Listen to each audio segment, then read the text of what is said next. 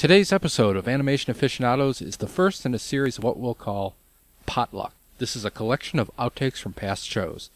We have audio conversations with Pablo Prano, Kitty Hawk, Erica Vexern, and Tim Groves.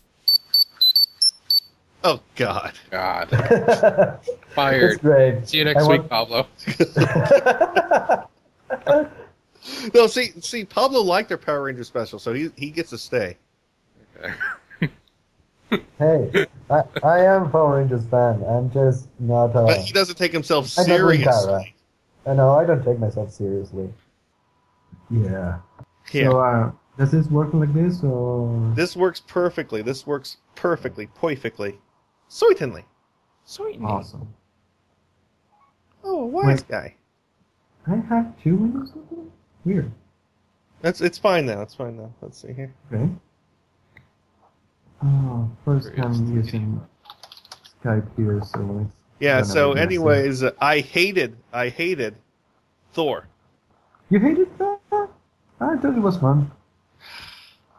It was disjointed. It had no idea where it wanted to go. It sowed many seeds, but very few fruited correctly. I like you the say- acting. Would you say it's the Citizen Kane of superhero movies? I wouldn't compare it Not to at that. all. You know what? If I had to compare it, I'd compare it to the Daredevil movie just to be fair to it. That's mean. I think it's on almost the same level as Iron Man, the first movie. You're Only crazy! It has... Yeah, I seriously think so. I mean, Thor looks like Thor. The Loki costume looks like like Loki. plastic! Hey, I gotta tell you something. Metal on screen doesn't look like metal. Plastic on screen doesn't look like plastic. So right now, I have no idea what texture the world is made of. I mean, the materials... Pablo, I They don't can have be as much anything film by experience now. as you do. I know I don't have as much film experiences as you do, but I have photographed aluminum plate before, and it looks like metal. I know, but I'm telling you, it doesn't happen the same all the time. Okay. The world is erratic, hectic, and I know, whatever. I really don't believe everything I see right now. I'm just saying it's not CGI. I'm just Well, saying that if they spent like $30 on some aluminum plate and hammered something together, it would have looked better than plastic molded that they had to do post on to make it look a little bit metallic. You know what I'm actually things I like? I like the small Hawkeye cameo.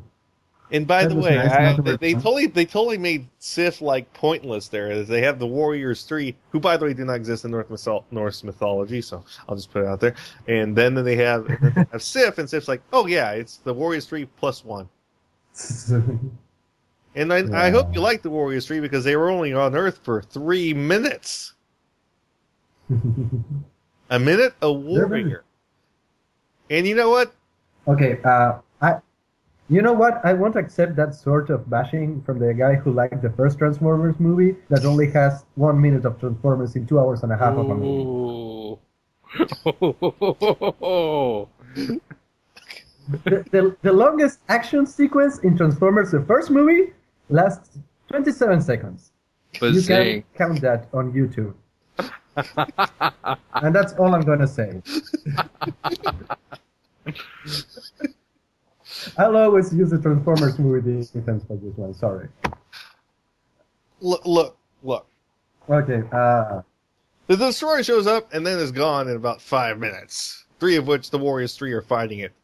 And then it's like, okay, the Destroyer, I was expecting something that'd be epic, something that was epic but better done than, Zod versus Superman 2, the Donner cut. with the flying logo. No, the Donner cut. The S logo trap. Yeah, the one that Seth MacFarlane always mentions because that's how he's trending by mentioning a movie that's 30 years old. Mm-hmm. Yeah, I never saw the Donner cut. It's not available here. Oh, it's a much better movie.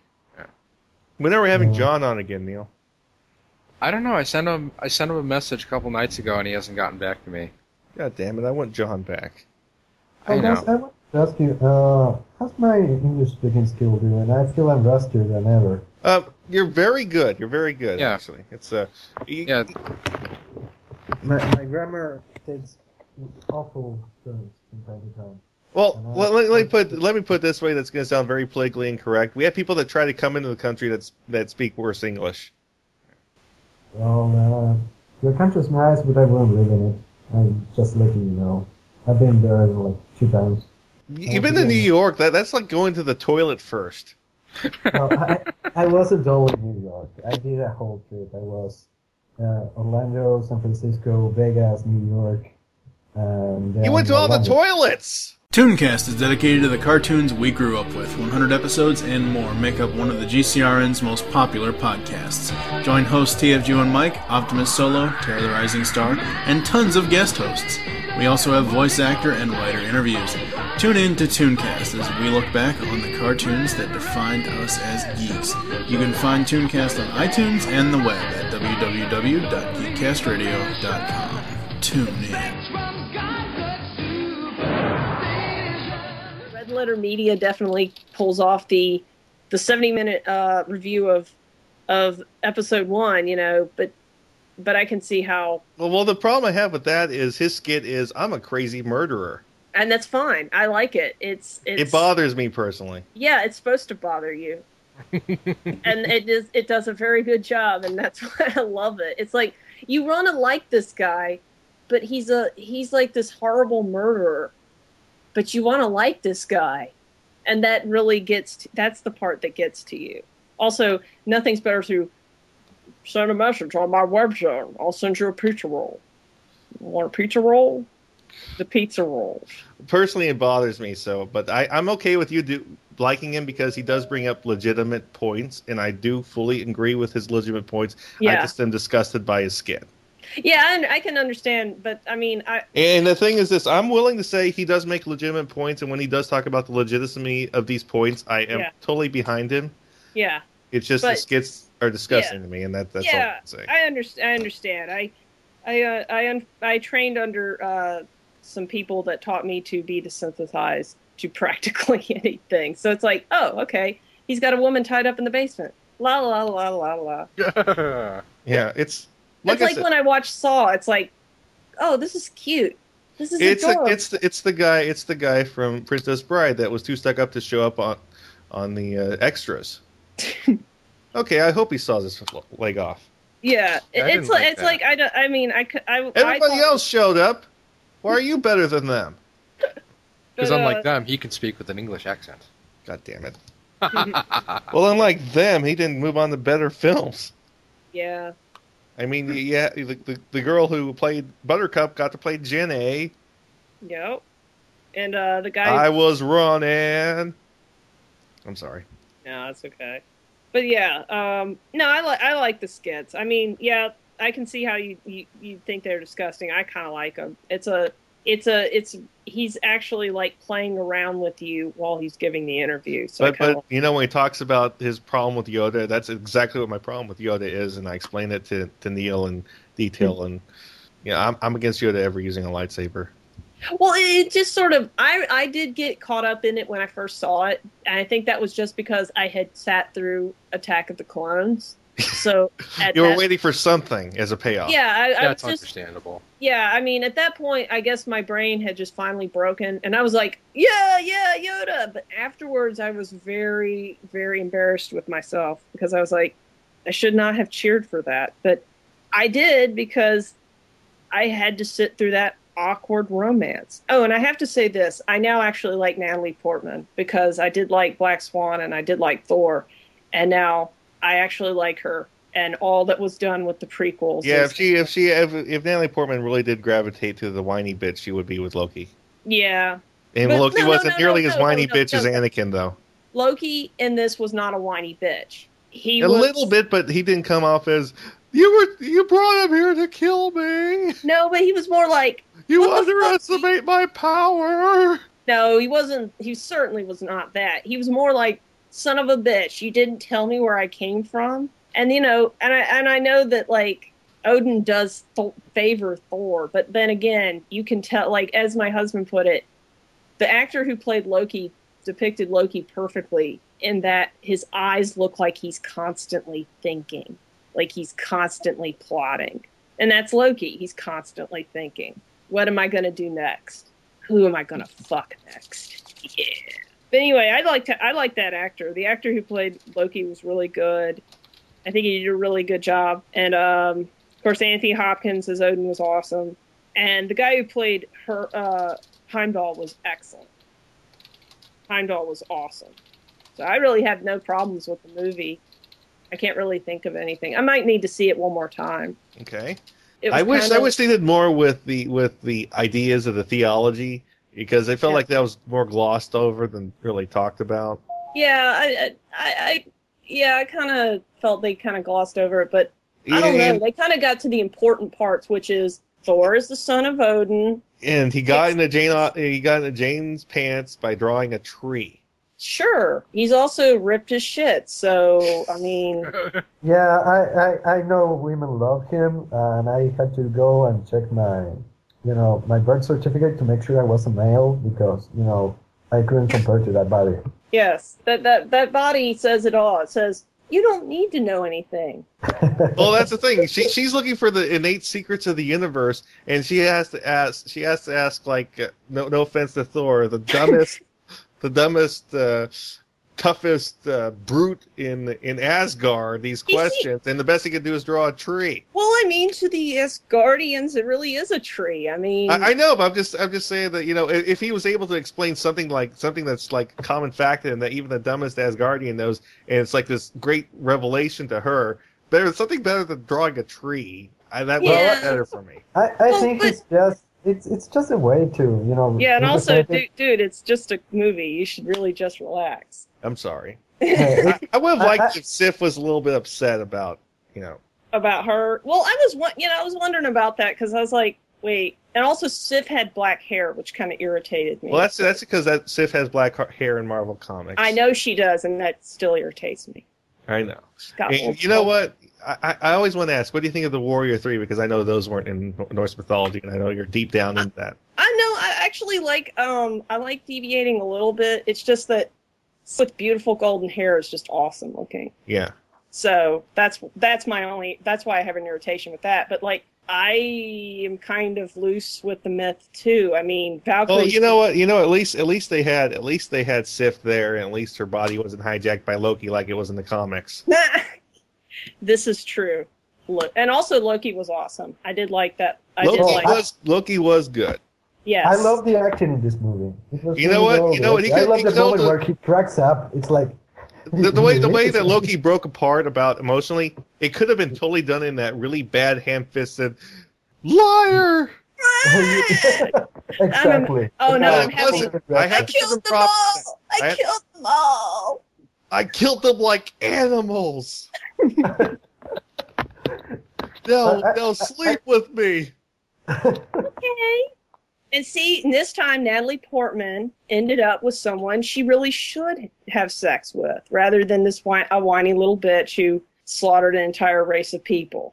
Oh, and Neil has a good point. At least they didn't give him "Verily doth." Yeah, they did pull back a little bit, and that was okay. That's the one thing I hated. I don't know if you ever read Ultimates 3, which is one of the shittiest comic books ever. I have yet to read it because I don't.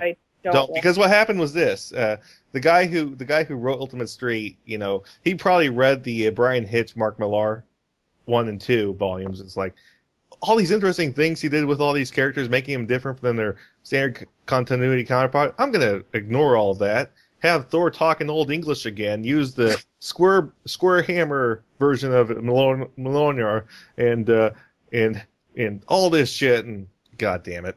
I know. I stopped after Ultimates 2 because a friend of mine said. Warned you? Yeah, because they knew that probably would have. And by the way, he gave Valkyrie powers by having sex with her. I'm okay with that. That's funny. That's funny. You gave me powers. He throws water. And the little thing, the thing that Ultimates 2, when they thought that Thor was a crazy guy, I actually looked it up and I found that Thor does actually have a magic belt that gives him strength. Yeah. So that actually made sense after I read that. Like, oh, actually, this Mark Millar knows what he's doing. Wow. Yeah. Yeah. Well, yeah. Because. And by the way, that's one thing. Did you ever show Thor's belt in SGVY? It's never been shown. Well, he has a long shirt, so maybe he's wearing it. Yeah, he always wears like kind of like Umbros or like jogging pants and a shirt, so you don't really get to see it. Well, I don't. Well, I remember Thor has gloves as well. At least he's supposed to, or something. Yeah, I think he's supposed to have gloves, but gloves are hard to like remember to put on people. What I remember, what's the belt do again? Excuse me? What's the belt do again? Oh, it gives him the strength to actually pick up Mjolnir. And what's the gloves do again? Give him like skill or something? Something like, I think like the ability to like aim true or something like that. Everyone had lots of magical armor. Like, I have a ring that allows me to aim a little better. Well, I have gloves that make me be able to make chocolate better. And things like that. It's very important. Yes. Or, a hat that always keeps your hair straight. Yeah. Siegfried has the sword that can cut through an anvil, right? Exactly. Yeah. So everyone's got a special thing. It's awesome. And then the Warriors 3 has the power of an Asian. Yeah. And I did like that they kept the gourmet god. Oh, I did like one thing. I did like how the Errol Flynn-esque of the Warriors 3 was totally doing Errol Flynn in the movie. Yes. He was totally doing Errol Flynn. Yes. Definitely. But it was great because it was I just felt that they put so many different directions in there. I would have liked one a little bit more fully fruited.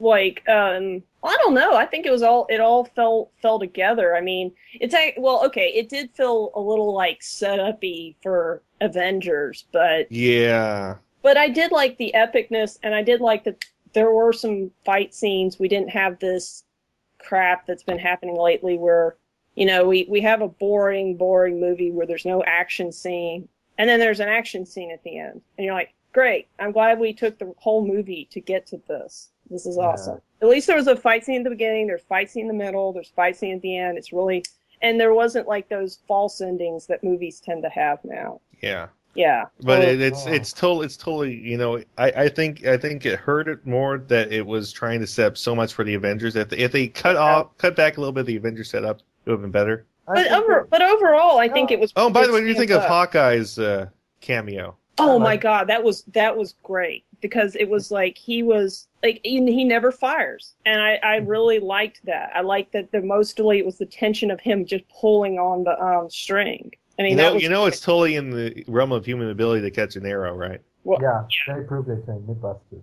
Yeah. Yeah, but I mean, Thor was not in the condition after trying to pick up Mjolnir. I think he wasn't in the condition to pick to. You know what I'm glad about? They didn't have the damn writing on the side. Oh, like all the.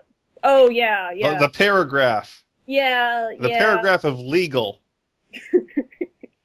Yeah. Yeah, I think that would have been a little too much for the viewers. Come on.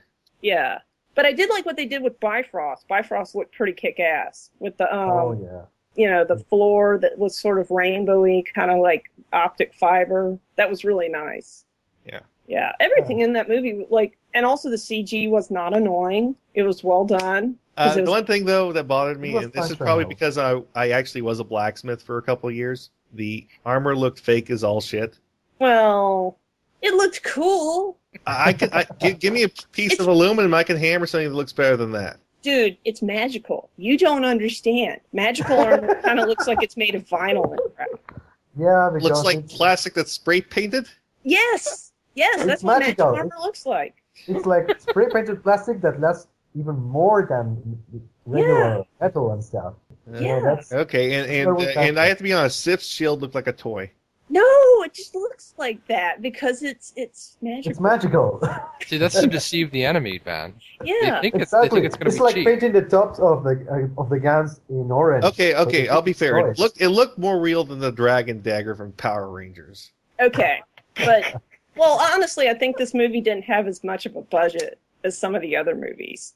So it could have, and they were using a lot more practical. Like they weren't doing as much CG. Like how an Iron Man. The Iron Man suit is CG. Except for some shots where it's actually well-made plastic, except for the pants because he stopped doing pants in the second movie because I'm not doing pants again. So you have Robert Downey Jr. walking around without pants, and he's not Well, drunk. I believe it's the same way to focus on the material as it did with Iron Man. It's like, okay, you need to make this movie. It has to look expensive, but not too much. Try to keep it under the radar and focus on presenting the character. You know, It's that's what I not loved like about Iron the Man. first Iron Man movie. The original gray armor. Oh my God, that was awesome. great. That Yeah. was effing great, and that looked like metal. You can Yes, say it did. It looked like real metal. Why? Actually, I Because think it they was used real. earth metal. It wasn't magical. Yeah. See, that's the difference. Oh boy, I'm gonna. No more. Neil actually remembered what I said, and he tried to get the wrong 1/2 song stuck in my head again today. Well, he was going off on something, and I just put the link in the chat. He's like, no, don't do that. No, don't do that. We shouldn't. I admit that I like the first opening better than the second season opening. Yeah, I actually like the first season opening the best. I like that one. What's the one that actually does dun dun dun dun dun dun dun? Dun? Which one was that one? Oh, I forgot. With all the heads on the lines and stuff like that. I don't know. Yeah. With Ranma, I kind of checked out after season. God, what was it? Like season 7, I think. Was that when they went with the really angular style with the really black eyes? They went to the we're not paying the animators style at that point. What? Oh, it was the OVAs that did the really angular style with the really black eyes that I hate so much. Yeah, I think like Kumiko Takahashi was doing the design. He's at that point. God, I hated that. I love the softer curves and the nice colors in the eyes. I love the fact that Boy Rama had those almost gray eyes. Yeah. But I think that was actually because of I think it was because the style was changing about that time. Like in Ranma was like first started in like 1988, and then the OVAs didn't really appear until the 90s. And about that time was when that the really darked out eyes became really popular. So, but I actually liked the style in the OVAs. But then again, I kind of like the early 90s style a lot, with all the dark eyes and stuff. Not to knock on Rumiko Takahashi's style, which is pretty cute. Yeah. Like I said, I do like that guy who does all the sports manga that has almost a similar style, but sort of evolved in a different direction. Oh, Adachi? Yeah. Yeah, I love his style. Oh, I love Adachi. His style is so soft and pretty. Yeah. I think we're losing Neil on this. I'm listening. Yeah. But what does Pablo do? He's an animator in South America and an artist. He draws the Tuesday updates for my webcomic Hero Academy. Well, Okay. Eisaku, who was on the show several times, draws the Fridays, and he also drew the cover for Crossover Kill and Okay. the new page that you like so much. Oh, nice. Oh, well, I should have said so. Pablo did that one? No, it's Eisaku's. Aisaku, okay. Yeah. Yeah, I love Aisaku's stuff. Really? I think he would love to hear that. Oh, well, I'll have to tell him that then. Yeah, I definitely like. Oh man, the angry face Yuki was really good. That came out. Was it yesterday or the other day? Oh, that's actually Stephen Crowley who did that one. Yeah, I like that one too. Yeah, I liked It's, that. Well, I just really like Eisaku's work. He's just so good at it. He's just so good at it. Yeah, I mean that cover. I really liked that cover. The Yuki was really cute looking. I mean, the way he drew Yuki was awesome. Like the funness of it was just awesome. But yeah, I've been really enjoying the crossover kill stuff. I mean, Yeah.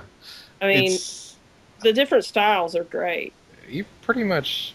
I gave him like a layout of what I kind of wanted from that, and he pretty much nailed it. Yeah, he is pretty good. I'll have to tell him he does a good job. You do a good job. Keep doing comics. Rah! By the way, like I said, I always thought that the Ultimates version of Thor was better than the 616, which is what comic book fans call the normal continuity. Yeah. I actually like both. I mean, I will admit that I prefer the Ultimates version, but I do like the original Puller as well. But that's just because that's the epicness that I enjoy. I mean, it's ridiculously epic, and I love it. But I love Ultimates just because of the dictation of Thor being sort of laid back and like, whatever, I got sent to Earth. Ain't no thing. Well, I think I'm gonna be signing off for tonight. You sure? Yeah, I gotta get up early tomorrow. Okay. It's Mother's Day. We gotta go do stuff. But it was a lot of fun, and I will definitely be back for the Venture episode. All right. Well, it was awesome hanging out with y'all, and I will be back next week. And I'm so sorry for showing up late, but I have to admit this. I kept thinking that it was at 9:00 Central, not 9, because like it starts at 8:00 Central. So I was thinking 9:00 Eastern, but I kept thinking 9:00 Central. And then I saw Neil's message. And I was like, oh no! Yeah, it's okay. We love having you, even if it's a little tardy. It's better than no Kitty Hawk at all. But I gotta go, and but I will be back next week, and I'll see y'all later. All right. Night. Good night. Cross the rainbow bridge of Asgard, where the booming heavens roar. You behold in breathless wonder the god of thunder, mighty Thor. If frogs couldn't hop, I'd be gone with the Schwinn. Waka waka, wanna hear a funny ass joke? Wrong sounding Muppets. It was never that off. I mean, I can understand the joke to a point, because there was a while where it was really hard to really accept the new Kermit. Yeah, but it was never unbearable. No. Did you find the clip of where a Swedish Chef is on fire? No, I haven't. Season 1 of The Muppet Show is just weird. Like I said, if you look at the whole percentage of Muppets, the idea that Gonzo had a thing for Miss Piggy is like a sliver of time. And they came back to it, but very rarely. Not really that often. Yeah. Because after that, I like the fact that Gonzo was more interested in perfecting his show than some old bullshit. But I liked Season 1 because they were really doing a lot of weird experimentation. They hadn't settled into the formula yet, so sometimes Miss Piggy would have a different voice, sometimes Janice would have a different voice. Hiya! Sometimes they would hand Miss Piggy off to, what's his name, Mike Hunt. No. No, it wasn't. It was Rich Hunt. God damn it, Neil. No, Yeah, I'm sleepy. I can't believe I just said that. I'm sleepy, but I still caught that. It was Rich Hunt. I caught that, and I'm sleepy.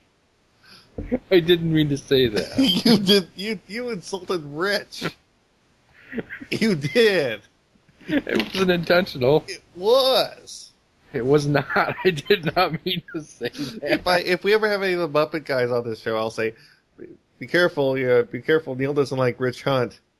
I love Rich Hunt. But why'd you call him Mike?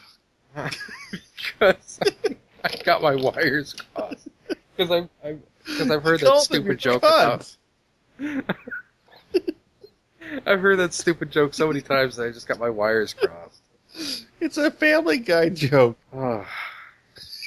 That joke was older than Family Guy. Don't call it a Family Guy joke just because it was on there. Oh, by the way, I'm going to invite someone in the room just for a second. Okay. Okay. Here comes a new challenger. If he wants to come on, that is. Is this someone who's been on before? No. Oh. No, I'm going to just have him talk to you and see what shows he wants to do. Oh, hey, Eric. Yeah? Eric of Exern, yes. I'm here with my co-host, Neil, and Yellow. our show's already over, but I was just calling to see, you want to talk and see what cartoons you actually know about that you want to talk about in the future, because you still say you want to be on an episode, and I want to try and make that work for you. Yeah, see, the things is, I mean, the one that comes most to mind is Avatar, but I'm sure you've probably already done that one. No, not yet. It's we're waiting until Neil sees it. Oh, he hasn't seen it? Oh. I'm trying really hard. Yeah, so, I mean, Avatar I've seen, Man, what are the ones I can remember? Yeah, see, like some of them are completely obscure. Like I was a big fan of Captain Simeon and the Space Chimps, but Space Monkeys. yeah, Space Monkeys. But I don't think It's on my top 20 list. That was a good show, wasn't it? I mean, it was a surprisingly good show for all things considered. Thank you. Thank you. That's the thing. Most it's a syndicated cartoon. How can that be good? Yeah. Boom. No. It's good. It was really that was one was really surprising.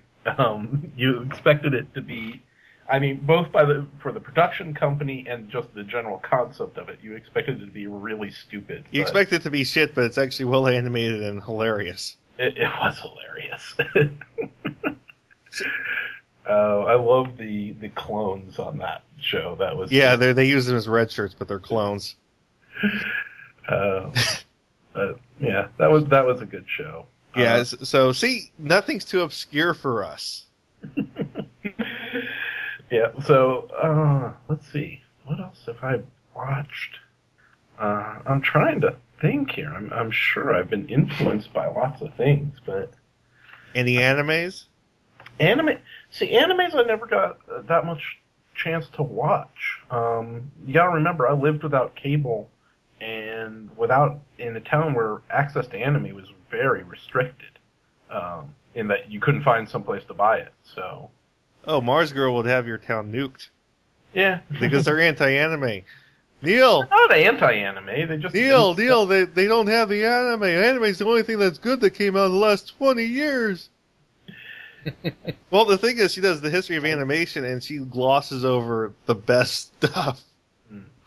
And she misses the subtlety of brilliance because she pan count chicken, but she missed the fact that there's a certain subtle brilliance in the fact that you get Michael Dorn and you pay him to shout, "I am Weasel." That was the weird show. I mean, there's a brilliance in that cannot be defined. Yeah, it's like this cartoon it's not the best drawn, but I am Weasel. It's like that in itself sells me to that cartoon. You have Michael Dorn just saying, "I am Weasel." I'm like, this is the most brilliant thing ever. Michael Dorn is a pretty good cartoon actor. I know, but it's just the fact that it's Michael Dorn in his peak as Commander Worf, just saying, "I am Weasel." And you're just picturing Worf the Klingon saying that. Yes! It's brilliant, Neil. It's brilliant. Captain, I am Weasel. You would just love to dub that over like a scene of Star Trek The Next Generation. That's too much work. It's perfect the way it is. It is just perfect the way it is. I'm hooked. Yeah, I mean, let's see. So there was that. I was a fan of Beast Wars and Beast Machines. Neil, hold back, please. I'm not a rage machine like you, man. You didn't like them? Not really, no.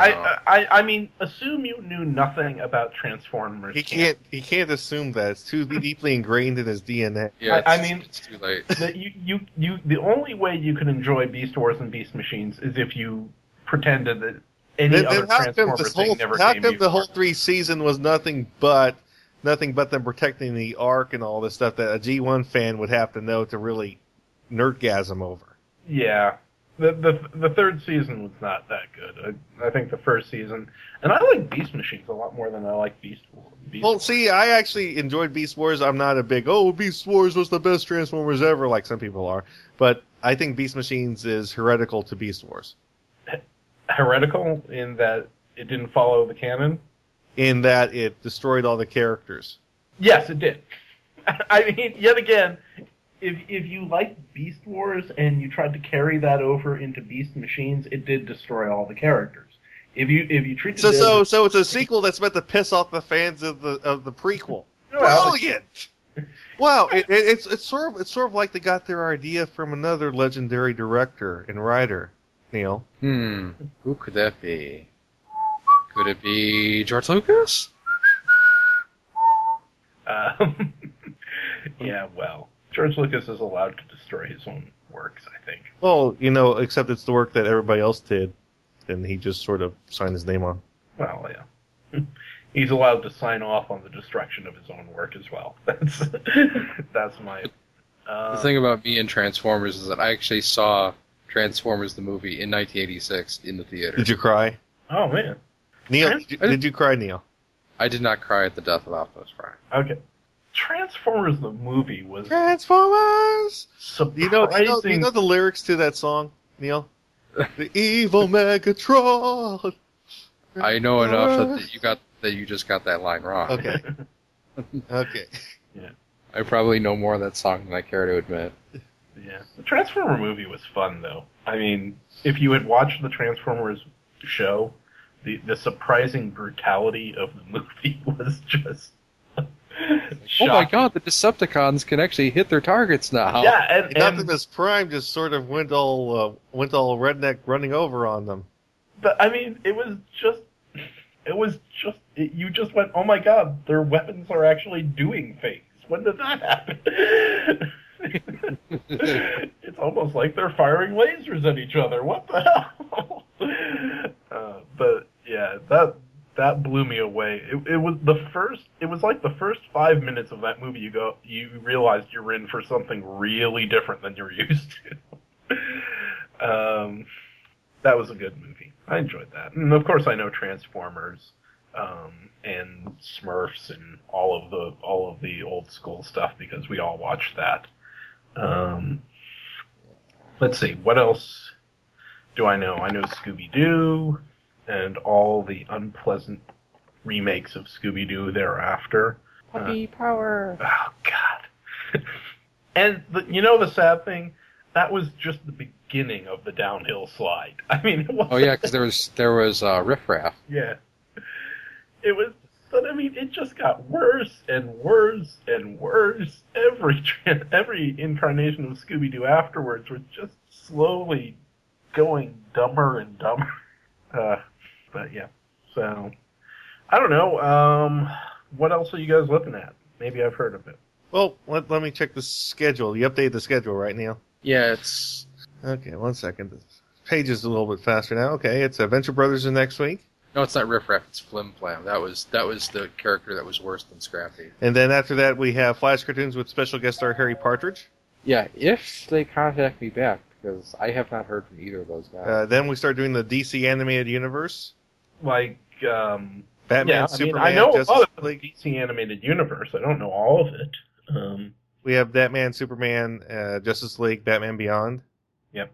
And for some reason, Teen Titans is on the list as well, but it doesn't count. Despite what some people say. Well, I mean, it's an entirely different style. Entirely different universe.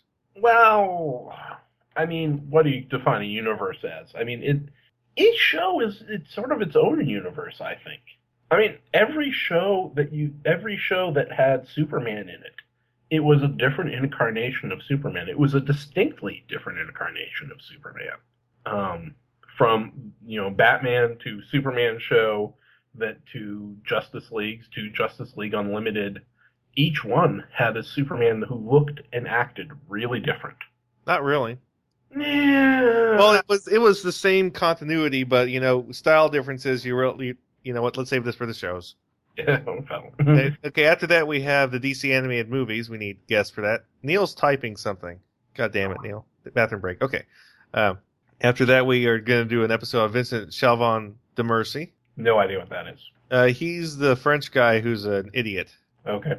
He's the guy behind Totally Spies, Martin Mysteries, and Team Galaxy. His whole thing is, in Totally Spies, he has these girls in tight spandex costumes that have these horrible, horrible transformations done to them every episode, which is actually every single different transformation is a fetish. Yeah. And I don't know if you ever saw Totally Spies, but... I have seen, and the thing about is this, 5 minutes of it. And the thing is this, people draw these really highly sexualized fan art of these girls, and he gets offended and says, they're not supposed to be sexualized, but he has these horrible fetish-based transformations done to them every episode. Yeah, well... I mean, I have not seen enough of the show to really know. I mean, I think it's naive to say that that any cartoon character should not be sexualized because That's you how you can't make. make a That's how cartoon you make your livings. No, it's rule 42 or I thought it was Rule 34. 34. Yeah, rule 34. I mean, you can't avoid it. Okay, and then after that, we're doing an episode on Witch because we're in the European anime now. I don't know what Witch is. So It's like Captain Planet meets Sailor Moon meets European Oddity. that sounds like the most horrible thing I've ever heard. And then the next one is the Golden Era of Animation, where we're going to do a retrospective on the work of Chuck Jones, Bob Clampett, Tex Avery. Yeah, I only know some of that. I don't think I'd be that. And then we got side by side Dirty Pair against Dirty Pair Flash. No idea what either of those are. Oh, we need to fix that. Then we have an episode on Slayers. I've heard of it, never seen it. Bleach. Heard of it, never seen it. Lupin the Third and Detective Conan. Lupin the Third and what? Detective Conan. Detective Conan? Yeah.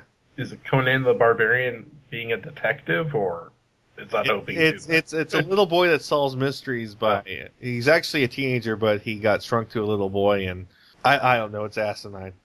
He's named after Arthur Conan Doyle. That's why he's named Conan. Okay, I was hoping for Conan the Barbarian being a detective. Okay, I think that would be an awesome. Conan the Detective. Conan the Librarian. Conan the Detective. That would be awesome. Case closed. and then side by side Godzilla 1978 versus Godzilla 1998. That's just gonna be a joke episode. And then we're doing Star Trek the Animated Series, another joke episode. And then we're going to do an episode on Filmation. Let's go, Ghostbusters, let's go. I remember those. Filmation I know sadly far too much about. You can be on that one then. Yeah, I remember. Ed Albert and the Cosby Kids. I remember. He-Man. He-Man, yes. I am Adam, Prince of Eternia. And this is Cringer, my fearless friend. But Adam? But Adam? God damn it. The sad thing is, I have to admit, I watched the real Ghostbusters. I watched the real Ghostbusters beyond the point where I saw they had a gorilla, and I said, well, maybe it's still like Ghostbusters. Okay, let's see here. Inspector Gadget. Inspector Gadget. Neil, get Space Captain Steve back for more episodes, please. I will. I'll contact him this weekend. Okay. Tomorrow. Space Captain Steve is actually a real animator, and he actually worked with Alan Moore. Yeah. He's also a comic artist, and he founded a video game company that's no longer around. His company made one of the Star Wars Knights of the Old Republic games. Huh. So he does a lot of shit. So that's why I want him on more shows. Because he's awesome, and he actually has a great rapport with us, I think. Yeah. Because, you know what, I like John a lot, and I like Space Captain Steve. I like them to be our backup third and fourth.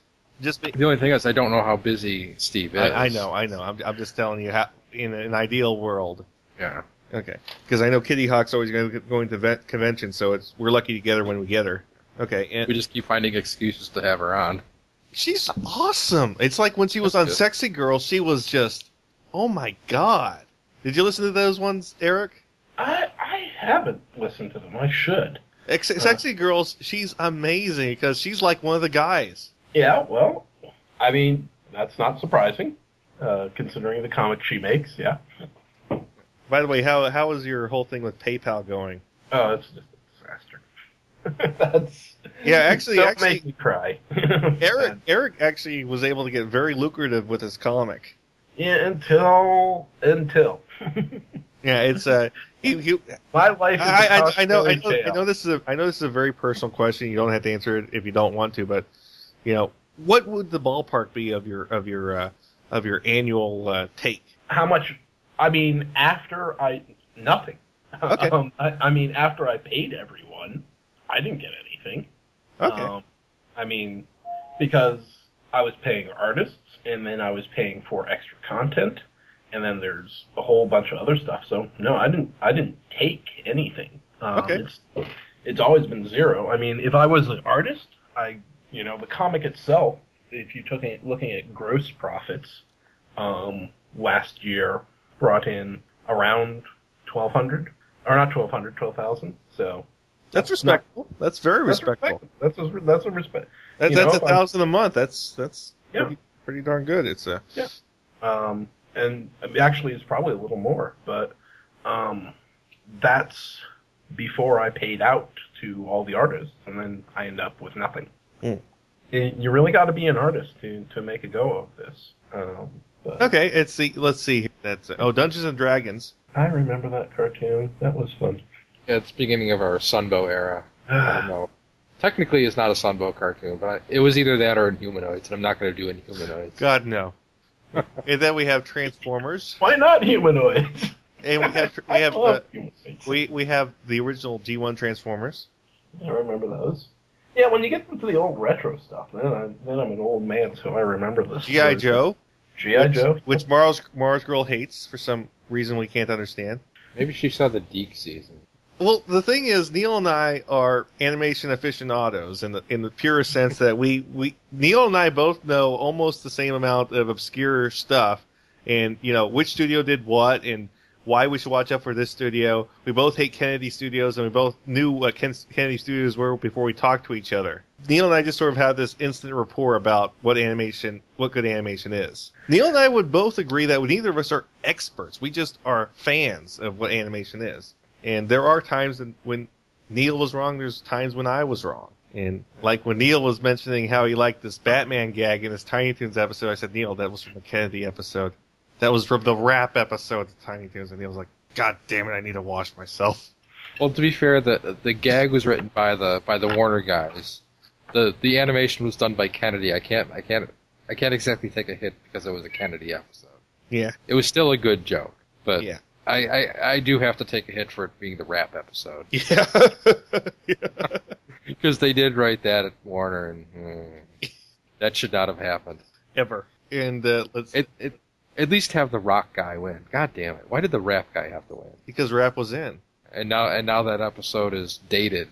Well, Tiny Toons is dated because it was crap. Yeah, Tiny Toons was... Shit. Yeah. Just say it. You'll feel better once it leaves your lips. But, I mean, the thing is, Tiny Toons was still better than the really dreadful stuff that was leading up to Tiny Toons. Well, so like the compilation movies. So, Yeah. shooting yourself in the foot's better than shooting yourself in the neck, but it's still shooting yourself. I mean, it's like, I'd rather be shot in the foot than the neck. Okay, you're still shot. Yeah, but keep in mind, I mean, Tiny Toons was not Muppet Babies, so it was, there was something... You didn't like Muppet Babies? What? You didn't like Muppet Babies? No, I did not like Muppet Babies. Neil, what? It was too infantilized. I couldn't identify with that. I don't know. They had an episode with Scientology. I didn't see that episode, so.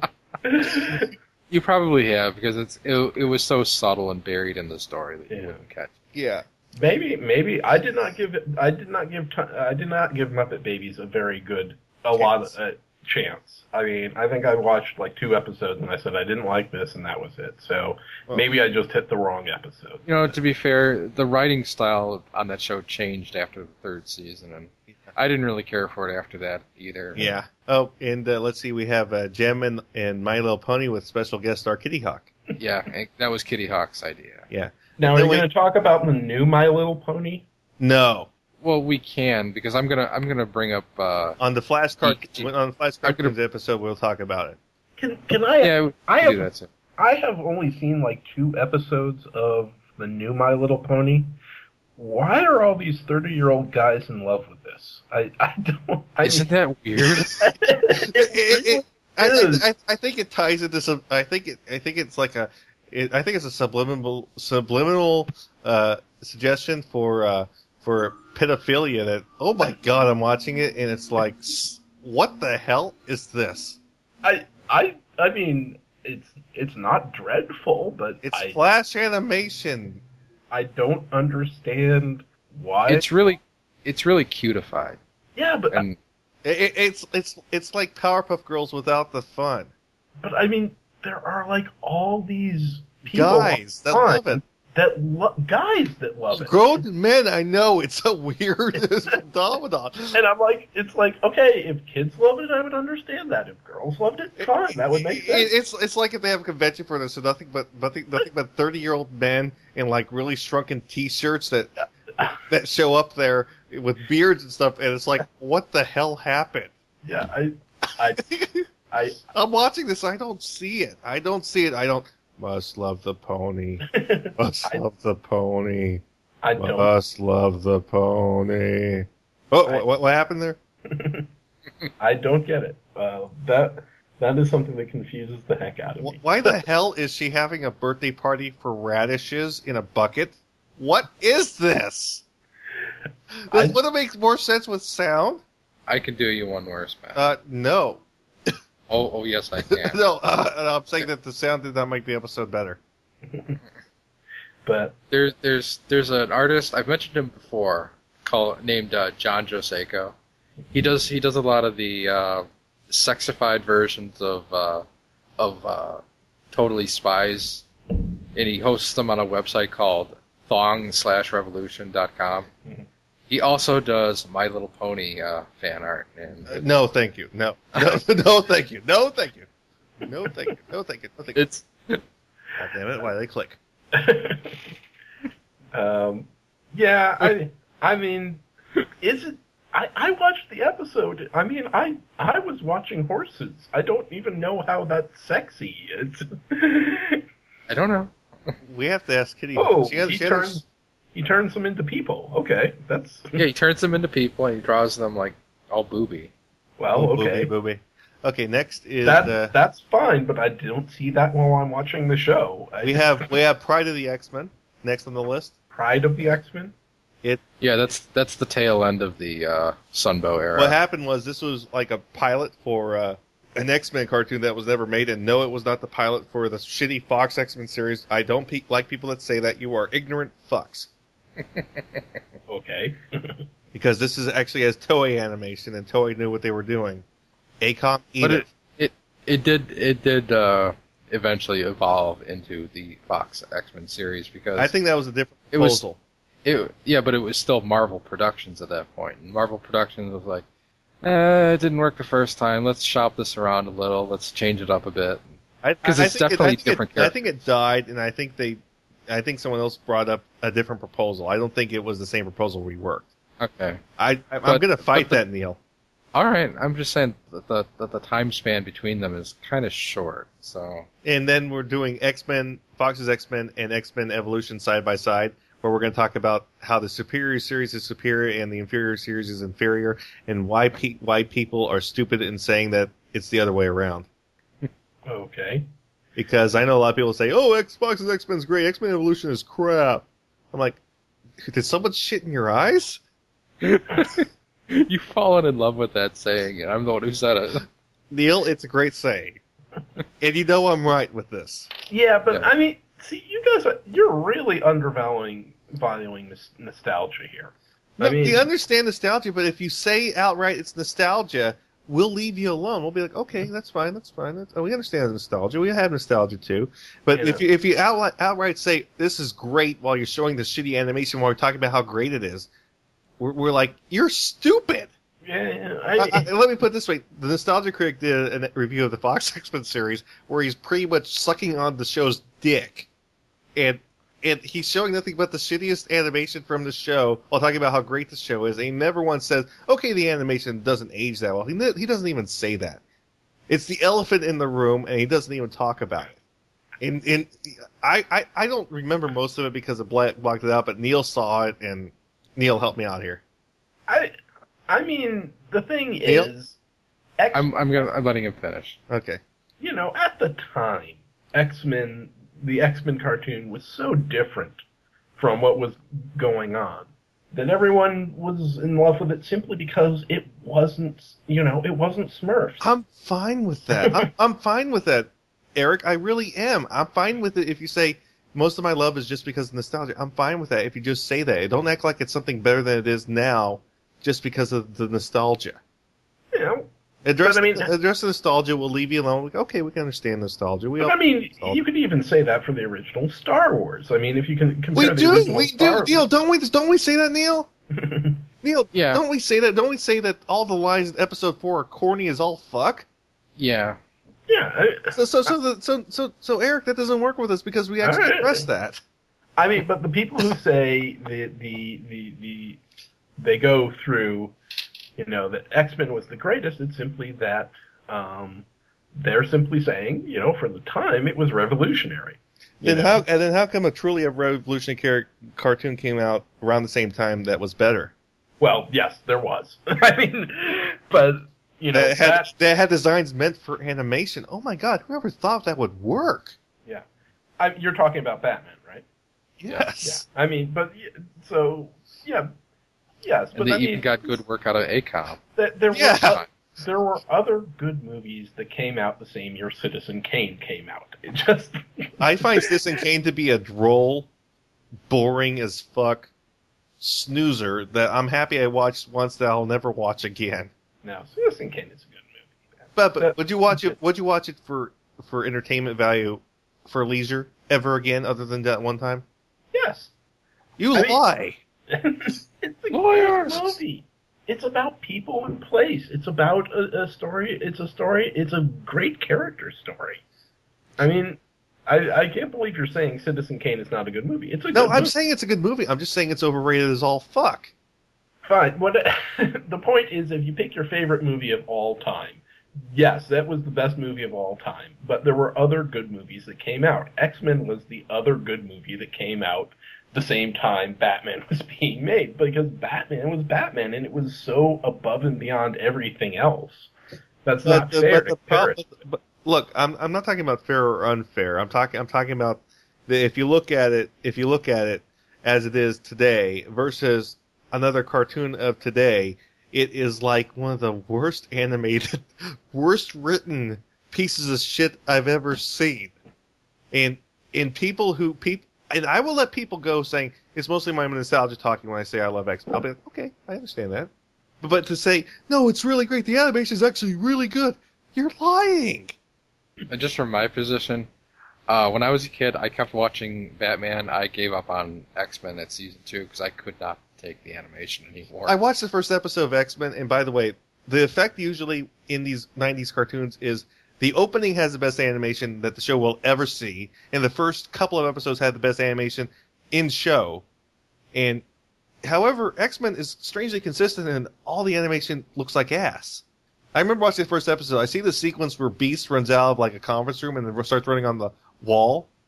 I'm watching this, and I'm like, this looks like shit. Eric, I'm sorry if we're like ganging up on you. I'm sorry if we're... I don't have a Don't do that, particular never. love for X-Men. I just think that there is a little bit of context, and yeah, the animation's not good, but I mean, you're being kind. compare it to G.I. Joe. You Compare did not just do that. Neil, he compared Toei to ACOM. There is no comparison. He compared Toei to ACOM. Did ACOM work on G.I. Joe? No, By the way? Look, I No. remember. They just... it was Toei and then it was Deke. Yeah, Because I could never figure that out, because I know ACOM worked on Transformers, obviously. 'Cause that's where they came from. G.I. Joe got lucky I guess so. because right after the movie they did one more Toei season with Cobra. La la la la la la la la la la. That was not even a season. That they did 2 seasons of Sunbow, and then they did the movie, and then Hasbro pulled the plug on them because both G.I. Joe and Transformers went out at the same time. Yeah, and then they did the Got to Get Tough, Yo Joe. They did a 5-part special by Deke that was sort of okay because it was written by a Sunbow guy, and they had most of the Sunbow staff working on it. It was as close to a Sunbow production as you could get, and I don't think it wasn't done by Toei, but I'm pretty sure it wasn't done by ACOM either. Yeah, So they got fairly decent animation, and then the Deke series started. Got to Get It was Tough. Oh, I hate that theme song. You gotta go to the friendly fire or something. I don't know. I remember the words friendly fire in there. It's awful. But anyways, the point is, you can't compare G.I. Joe's Toei animation to ACOM. Well, to be fair, G.I. Joe had some really wonky animation. Compared to Transformers. It had some glitches, I agree, yes. But but overall, it's nothing quite as bad as Beast running on the wall. I tried watching both shows on the Hub when they started airing them again. I could keep up with Transformers. I could not maintain watching G.I. Joe. You know what's really funny? I tapped out. You know what's really funny to me, Neil? What? Oh God! You know how in like the late '90s they were doing the CGI cartoons, like the mini movies for G.I. Joe. Oh yeah, Valor versus Venom and whatever. The other one. Valor versus Venom was not bad. Really? It wasn't great, but it was not bad. Because there was this whole subplot where Shipwreck impersonates Cobra Commander that was stupid as all fuck, but it was actually funny. I was actually laughing at this whole stupid subplot because his parrot's with him, and his parrot orders crackers, and then like in the Cobra Commander voice. And then you have a scene where one of the Cobra soldiers comes in with like a silver platter with crackers on him. And you're watching this, and you're thinking, this is the stupidest shit I ever saw. Let's watch more. Did they keep the characters consistent with like the old series? Yes. They had Shipwreck. They had Shipwreck talking like yes. like Popeye Yes. Because what happened was they were going to sneak into the Cobra base, and they're like, we need someone who can impersonate Cobra Commander. Like, what about Shipwreck? He does a great job of Cobra Commander at Talent Night. I shit you not, Neil. Yeah, there's a Buzz Dixon interview that's floating around where he said that he told the guy who did Shipwreck to do an impersonation of Popeye doing Jack Nicholson, and that's how they got Shipwreck. God damn it. Well, guys, I have to go to sleep. Okay. So. But like I said, just look at the schedule. It's on the website, animationaficionados.com. Yeah. Tell us. Here's the thing. I don't know as much as you guys know. You're rattling off these studios and stuff. I don't know that stuff. No, that's okay. We don't want you to know all this stuff. That's fine. Yeah, we kind of like having like that extra person there that just kind of like adds in little commentary every now and then. Yeah. It's you're a Zeppo. I'm a Zeppo. Oh well. Like I said, any of the old stuff, I know. If it's anime. The Tick. We have an episode on The Tick. Do you want The Tick? The Tick was a fun show. It got canceled too soon. Okay, I don't know how much. We got The Tick. You want to be on The Tick? We got The Tick. Sure, I can do The Tick. Whoa, I know you like The Tick, but geez, simmer down there. You got me late at night, man. You're not going to get a lot of energy out of me. Well, I'll let The Tick know. He'll be very disappointed that he won't get a lot of energy out of you. Yeah. But yeah, any of the old stuff like that, I can do. But anime, I really don't know. I just don't watch a lot of that. No, that's fine. That's fine. No, we're fans of all animation. Okay. Okay. Anyways, I'll let you go, Eric. Just like the schedule. Okay. Good night, Eric. The schedule. Talk to you later. Schedule. Yeah, Valor versus Venom is actually it's a great thing to watch. Just to just get some popcorn, turn off your brain, watch it, and just count how many times you're just laughing at this stupidity. That's kind of what the Sunbow series was, because it was just. So you're saying Valor versus Venom actually recaptures the energy and the spirit of the old G.I. Joe cartoon? It might. I need to see it. Okay, well, the Sunbow stuff had dumb stories, but they would throw in so many jokes that was just. It was obvious that these people had watched like One Flew Over the Cuckoo's Nest one too many times and were just trying to throw in all these references. Okay, I can't find any link of Shipwreck doing his Cobra Commander impersonation because it's not Chris. What's his name? I'm not sure that Chris Latta did the voice of Shipwreck. No, I know, but it's not Chris Latta doing Cobra Commander either, obviously. Yeah, no. But it's a pretty damn close impersonation of Chris Latta. Let me do a wiki on this because I'm just saying that there's just something so magical about the fact that they were not being serious about it at all. Mm-hmm. And then came Sigma Fix 6 that took itself way too fucking seriously. Yeah, I saw bits of that, and I was like, no. And yeah, it's a Scar looks like Asuka from Ava. Oh god, no. She did. Oh, you're talking about the I was thinking of like the other. The Warren Ellis series. There was one other version of G.I. Joe in CT, and I can't remember what that was. It was like another movie. But Sigma 6, that's the other anime style one, right? Yeah. Yeah, that's the one. Yeah, I know what you're talking about. Yeah, she does look like Asuka. Yeah. Although it's Spy Troops is one thing. Spy Troops. That's the one. I kind of like the Baroness's look of that. Because they did kind of boob her up a bit. Yeah. Cobra sends Zartan to infiltrate the G.I. Joe headquarters, while the Joes send a spy of their own. They don't say it's Shipwreck, but it's Shipwreck. It's the Cobra Commander. Michael Dobson voiced him. Wow. I didn't know he had that in him. That's amazing. You know Michael Dobson, right? He was in Escaflowne. He did a lot of voices in the Ocean Studios dub of Dragon Ball Z. Okay, yeah. I was like, I know that name. Yeah, that is pretty amazing. Yeah. I think they have some. Let's see here. Oh boy, are any of these the original voices? No, none of these are the original voices. That's too bad. I'm checking actually. Oh no. Oh god damn it! This was written by Larry Hama. Larry Hama. He wrote a lot of the G.I. Joe comics. Oh. Well, what's really funny is he wrote the ones where Snake Eyes is all badass and stuff, and then he writes this thing here, and it's like the funniest thing I've ever saw. It's like, how'd this happen? Because Larry Hama takes himself too damn seriously. You know what I mean? Yeah. Oh, they have Terrell Rothery doing Baroness. Oh yeah. Yeah, she was the voice of Eiko. Oh, I know that voice. Yeah, she did Baroness. Wait a minute, which Eiko? Because there was a version of Eiko in the first movie, and then the other three are different. Just regular Project Eiko. Oh, okay. Then I know which voice that is. She also did Kodachi from Ranma. Ooh. And she did Baroness.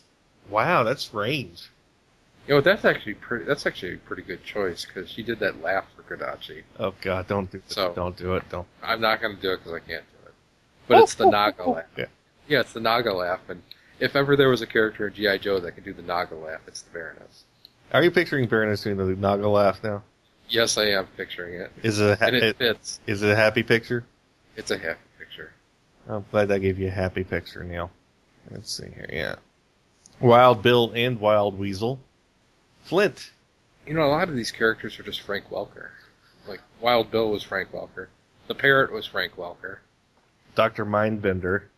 Dr. And that's the thing. I remember. You remember how goddamn serious Rob was about the G.I. Joe movie when we were talking about it, right? Yeah. And someone said on the message board, you can't take a movie seriously with a character named Dr. Mindbender. Yeah, Lee Talker did Shipwreck in the movie. So, yeah, Lee Talker. He's an interesting cast. Oh God, he did George in the Flash. George of the Jungle, piece of shit. Oh, maybe he needed rent. I'd rather sleep on the street. Okay, G.I. Joe Spy Troops. Oh, I think they have parts of the movie on the. No, they don't. Sorry, I got your hopes up. Yeah, but the CGI looks like ass. Of course it does, because it's from the era where they really didn't have the budget yet to do that. Oh God, it's so assy. It's almost assy 9. And by the way, you watch all this action. Yeah. Like I said, a good portion of this movie is Shipwreck doing a Cobra Commander impersonation. So don't let this fool you. This movie's actually funny as all fuck because of that. Oh wow, this is when they started doing all the Snake Eyes versus Storm Shadow bullshit that people love for some reason. I never really got that. Yeah.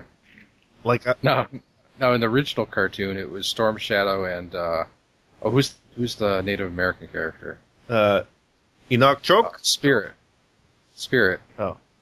Enoch Choke. Bum ba dum bum bum ba dum. Yeah, but yeah, it was like the ninja guy versus the spiritual Native American guy, and that was almost just as bad. Well, you have to use every part of the ninja after you kill it. You know it's funny. Yes, God damn it. and they both had honor, so they wouldn't kill each other, and it was kind of that 80s caricature of what a Native American was.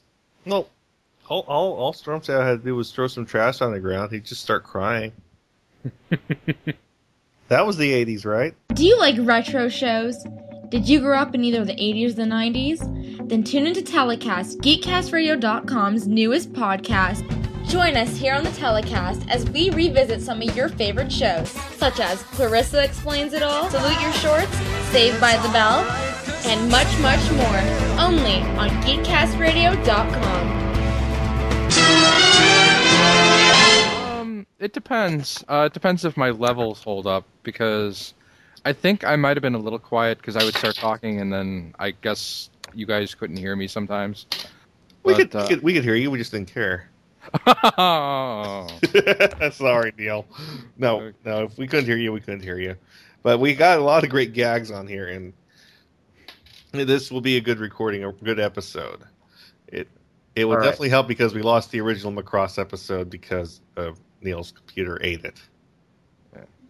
Well, it was actually my fault. Give me a shout when you post the actual episode. Yes, I'll let you know when we post it. It's right now we're going to do a brief post show because this is the part where Neil and I just do off-topic shit and stuff. If you want to join us for that, Tim, you're welcome. Yeah, sure, no problem. I thought we were all over. I was relocating the laptop, but I can walk back. Okay, it's away from noise sources. Yeah, it's kind of funny. Last week we did this whole thing where we totally bashed the Power Rangers for a good 40, 50 minutes, right, Neil? That's what they're there for.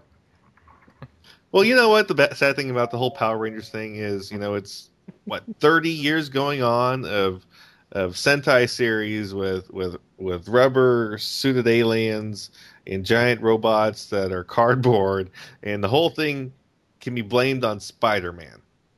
It took me about 20 minutes to figure out what the hell you were talking about, and then I was like, oh yeah, that's right. Yeah. Well, there was giant Spider-Man. Gatchaman. Well, Spider-Man... The Sentai formula. That's true, but the giant robot aspect of it with the men in suits in live action, that's Spider-Man's fault because Spider-Man actually had his own live action series in Japan, and that was the first series in Japan that had a giant robot. Really? Yes, first live action series in Japan that had a giant robot. Let me find the opening so we can all not enjoy it. No, that's all right. That's all right. Why do you torture me? I think I covered already that anime openings from back then really sucked. It's not an anime, it's live action. Yeah, which is Doesn't even matter. worse. I'll give it to Neil then. Here, Neil. Oh, you bastard. Actually, one case of that is, I don't know if you guys have ever seen Gatchaman or Battle of the Planets or G-Force or whatever they're calling it this week. I love Gatchaman. June the Swan is hot. Yeah. But have you heard the original opening theme? Once or twice. You should probably try and forget it. There we go. You watching this, Neil? No, I'm checking the show first. Okay. You can hear the theme song over my mic. Yeah, I can hear you. I just needed to check a small clip. I sound just fine in the episode, so whatever the problem was during the sound check, it smoothed out. The sad thing is the Spider-Man costume actually looks passably good in this show. Yeah, I hate when they go halfway with good quality and then... No, it's like, okay, pretty good Spider-Man costume. Spider-Man is like a sports guy. Okay, I can live with that. Sort of looks a little bit nerdy, and then all of a sudden there's a giant robot. Fuck you. Uh-huh. Yeah. But this is what's to blame for Power Rangers. This right here. It's all Spider-Man's fault. God damn it. I don't know. I really have to be accepting that. I mean, the giant robot part, at least. Oh, here's another part that will break your heart. we can blame the Power Rangers phenomenon in the States on Rick Hunter, because Tony Oliver, the voice of Rick Hunter, produced that series. Oh no! You bastard! How dare you, sir? He betrayed us all. Yes, because How dare you? He must die. All there is to it. yes. What's That's- really funny is we found out this about one of our first shows was the guy who played the Green Ranger in the original Power Rangers in the U.S. is now an MMA fighter, mixed martial arts fighter, and he has all these tattoos on his body, and one of them says Jesus doesn't tap. Okay. Well, I explained why. It's because his hands were nailed to the fucking cross. And that's where I start getting angry emails. How dare you, sir? Well, how dare they make that stuff? I mean, it's Power Rangers. It's anyone who watches it doesn't think it's just popcorn needs some help. No, it's not popcorn even. It's eggplant. Eggplant's one of the few foods scientifically proven to not harm you, but not hurt you, but not help you either. So Power Rangers is like eggplant. Yes, except without the pleasant taste. Yeah. That was sarcasm, by the way. And I Tony despise- Oliver is the eggplant wizard. Well, his name is Tony Oliver. Tony Oliver. That's so funny because the Green Ranger's name in the series was Tommy Oliver, I'm sure that was intentional. and he also was in the most series. He was in like 6 of the series. And he didn't tap once, did he? I sort of wish he did. I tapped after the first episode. I'm like, make it end! Yes, he was looking for 5 teenagers with attitude. And how he picked the colors. Yeah. I don't know if you noticed that, Tim, but the Yellow Ranger was Asian. Black Ranger was black. No, I actually avoided that show, if at all possible. I know, I but could have watched it with a gun pointed to my head. You know, I will make weak defenses of a lot of cartoons and a lot of children's programming, but Power Rangers is the one show that I do not understand at all. I don't get this. What about tattooed teenage alien fighters from Beverly Hills? That was campy enough that I could tolerate it for one episode, and that's really what it should have been. It should have been one episode, a campy homage to the Power Rangers, and then it should have ended. Yeah. Because the joke is only funny once. Someone should have told Will Ferrell that, because the joke of the overreacting man-child is funny only once, but he keeps doing it. Add Pauly Shore to that list. It was only funny once. Well, Green gets a different list. It wasn't even funny the first time. Well, in Pauly Shore, on Pauly Shore's account, he doesn't have a career anymore, so I think he paid for it. I imagine he hung out of the paychecks from when he did have a career, though. So he's probably not too unhappy with anything we say about him now. That's true. Speaking of people being unhappy, I don't know if you saw the celebrity roast of William Shatner. Did you? Oh, did I ever? Have it on DVD too. I love it because all through it the jokes were kind of okay, and then Bill stepped up. In 5 minutes, he was able to get more laughs than everybody else combined. I don't know. I really liked some of the stuff that Takei had to say. Well, actually, I like Bill's retort to that. He says, "For last time, George, you can't suck my dick." And Nichelle, thank you very much. Yeah. He said something to Andy Dick. I forgot what exactly, but Andy Dick looked pissed off. Andy Dick spent most of that roast looking pissed off. He seemed to be the secondary roastee, and nobody seemed to have informed him of this fact. Well, Andy Dick's a little creep. He deserves everything that comes to him. Yeah, it's pretty bad when Takei tells him to tone it down. Yeah. Actually, you heard what John Lovitz did to Andy Dick, right? John Lovitz beat the living shit out of him because Andy Dick is the one who gave the cocaine to Phil Hartman's wife, that got her back on drugs and eventually led to the murder suicide of the Hartmans. Or so John Lovitz alleges, but Well, actually, Andy Dick he's confirmed that because Andy Dick said of course he gave the cocaine because he thought it was like her Tylenol. Yeah. But what I'm referring to is you don't know for sure what drove her to kill her husband, but that wasn't a good path to start on.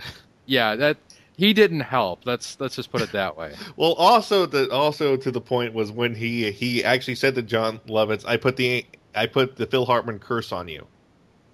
Yeah. You're the next to die, and then that's when John Lovitz grabbed Andy Dick's head and kept slamming it on the table. And that's when John Lovitz became a hero for a day. I'm not a fan of Andy Dick. I've never really found him amusing. I've really got no use for him whatsoever. He's just not funny.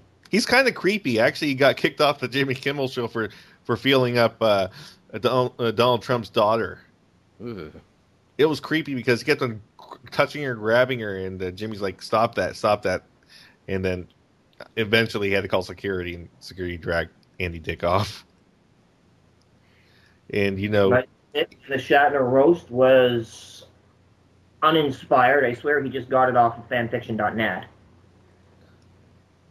Yeah, it's... what was your favorite celebrity roast, Neil? I don't watch a lot of roasts, so I can't really pick a favorite. I only watched that one and the legendary David Hasselhoff roast. Yeah. The only other roast I have seen, I've only seen part of, but it was enough because I saw the celebrity roast of Playboy Magnet. What the hell's his name? Pamela Anderson? No, the guy who runs it. Oh, Hugh Hefner. Yes. Hugh Hefner. I saw Gilbert Gottfried's roast of Hugh Hefner. Oh, God. And, of course, this was just after 9/11. It was the celebrity roast they put on to raise spirits after 9/11. Oh, and, yes, I know what you're talking about. And Godfrey comes in and starts commenting about how, he was afraid to fly into New York because he was told his plane had a connecting stop at the Empire State Building. And people started booing him. And, saying, too soon. So he says, okay. And he starts telling the aristocrats. Oh. It's probably been the only time the aristocrats has ever been told as a stand-up joke. Oh, my God. And maybe half the audience got it. You could tell they were in the entertainment industry. They got it. And they couldn't stop laughing. There was one poor chap, I think it was Billy Crystal. He fell right out of his chair and was crawling around on the floor. He was laughing so hard. God. That's... And it wasn't even a bad telling of the joke. Like, it was pretty tame, which is odd coming from Gilbert. Yeah, Bob Saget apparently has the most legendary tell of it. Yes, that was an outstanding one. Yeah, because... That was fantastic. I don't know if you guys know this, but him being in Full House was a joke because all his friends told him to try out for that part because they thought he was the least suited person to play a family man and a father. Gosh, that doesn't surprise me at all. Yeah, I was just going to throw in there, those of you who thought that the Gilbert Gottfried thing recently is something new, it is not. He has always been tasteless. No, that's the thing. Like, it almost destroyed my poor little heart when I heard that he played Iago in Disney's Aladdin. Like, you are kidding me. Gilbert Godfrey in a kids movie? Those poor children. But yeah, it is nothing new. I mean, the man has no idea about boundaries. I think he has a better idea of boundaries than Andy Dick. Well, we'll say personal boundaries, perhaps, but certainly none regarding taste. And personally, I think that's a great thing in a comic. And yes. Thumbs down to anybody who wants to fire him or kick him off of any position because he's done something tasteless. That's why we have comics. That's why we have art. If it doesn't offend somebody, it's not art. I don't understand why Affleck fired him because it was only a couple of years ago that Ben Affleck was trying to sue them because he said that he was tired of people walking up the street going Affleck to him. And Affleck actually said to him, hey, you want to start a commercial? When he was all pissed off at them. So I thought that Affleck would have a sense of humor. Well, it just goes to show that everybody's got lines that you don't want to cross. Unless, of course, you're a stand-up comic who's in it for the shock value. Yeah. Which should be most of them. I mean, you think that, that Lenny Bruce would back down from being offensive? Oh, speaking of which, Neil hates Robin Williams. I can understand that viewpoint. A lot of people do hate him. Yeah. I was getting tired of him by the 90s, and then I saw Patch Adams, and it turned to vile hatred. I was starting to get tired of him, and then I saw 1 Hour Photo. Oh my God! Oh God! It shows that he was an Evangelion fan. Yep, that's always a plus. I am a fan of Evangelion. And then it showed him being creepy and using their toilets and eating their food. It was a departure for him. It really was. I mean, it showed that he could do something other than, the funny Family Guy, which is what he normally did. What's really sad for Robin Williams is this: ever since 1989, he always wants to be in a Batman film, and ever since 1989, he's been trying his damnedest to be in one. Yep. And he almost got into one. He almost got into Batman Forever, and then Michael Keaton dropped out, and they had to recast the whole movie. Because that's because Michael Keaton talked to Joel Schumacher once. He's like, "Okay, I'm gone." Yeah, he's like, "Bitch, I'm gone." You want to put bat nipples on the suit? No. I'm not going to be your gay camp. I was almost afraid they were eventually going to cast David Hasselhoff as Batman. Seemed to be going in that sort of direction. Christian Bale's not a bad Batman. He's not my first choice, but Michael Keaton quit. But the funniest thing ever was it was at a comic convention about 2 years ago. Someone asked Kevin Conroy, I don't know if you know this, but Kevin Conroy was the voice actor for Batman in Batman the Animated Series and onward. And someone asked Kevin Conroy if Warner Brothers asked him yet to redub over all Christian Bale's Batman lines in The Dark Knight. Because Christian Bale was doing this really growly voice in The Dark Knight. It worked for me, though. I mean, Christian Bale's growly voice and in Batman Begins, too, is just about as bad.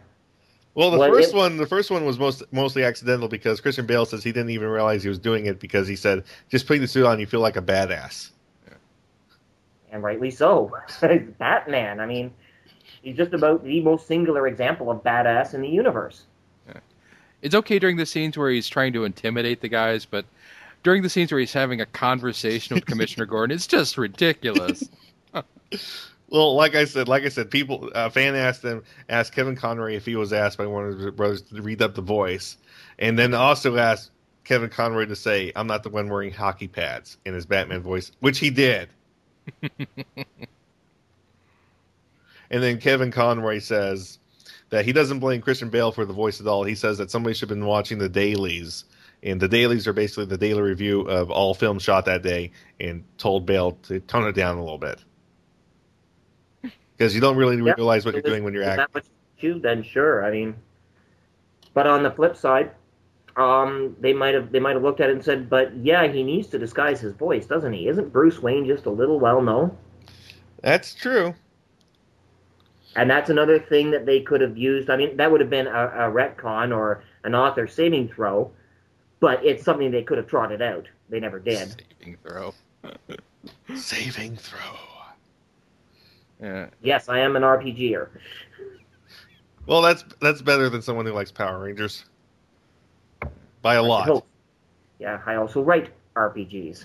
That's a scary thought.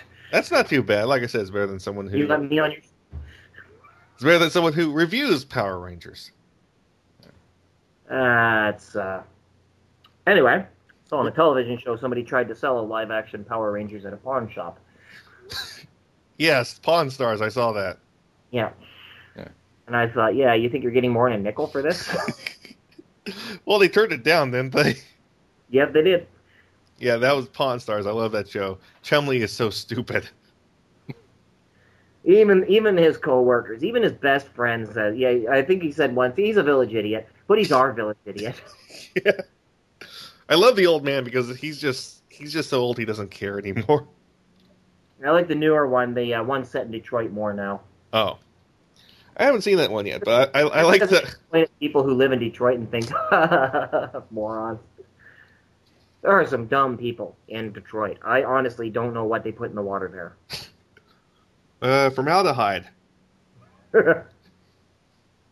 And I've worked a call center that took calls from Detroit, and I used to hate those days. Yes. You know, I acknowledge that there are smart people in Detroit, but you don't generally get them calling in to ask about their billing questions because they've already figured it out. Or for help with their internet problems because they've already figured it out. No, you don't get those people. You get the people who see no signal showing up on their monitor and think it means their internet's been cut off. This reminds me. We were talking about recent news. Who here has seen the Casey Haynes video? Not I. Not me. It's a video where basically it's two kids in a schoolyard, and this little skinny kid is beating up this bigger fat kid. Oh, yeah, that one. He punches the fat kid like a good 3-4 times, and then the fat kid finally gets enough. He picks the little kid up, holds him upside down, and throws him on the ground once, and then walks away. And this has caused a lot of controversy because the principal suspended both students and said that violence is never the answer ever. For those of you who watch WWE, this fat kid did the Dominator on him. I don't watch WWE. Yeah, but I know the move, so. In front of the television with a pistol in order to get me to watch it. That's soap opera for men with testicular compensation issues. But I just threw it out there so that people know where to look to figure out what move this is that he did. But anyway. Yes, and like I said, there's lots of people that are condemning this kid who actually fought back from his bully because they say violence is never the answer, even though throughout this whole video, no one is helping him. No teachers are around. Nobody's helping him. And he defends himself just once and he gets suspended. Yeah. Oh, I know. I have been there. Yeah. We had that sort of silliness going on in Canada 30, 40 years ago, back when I was in school.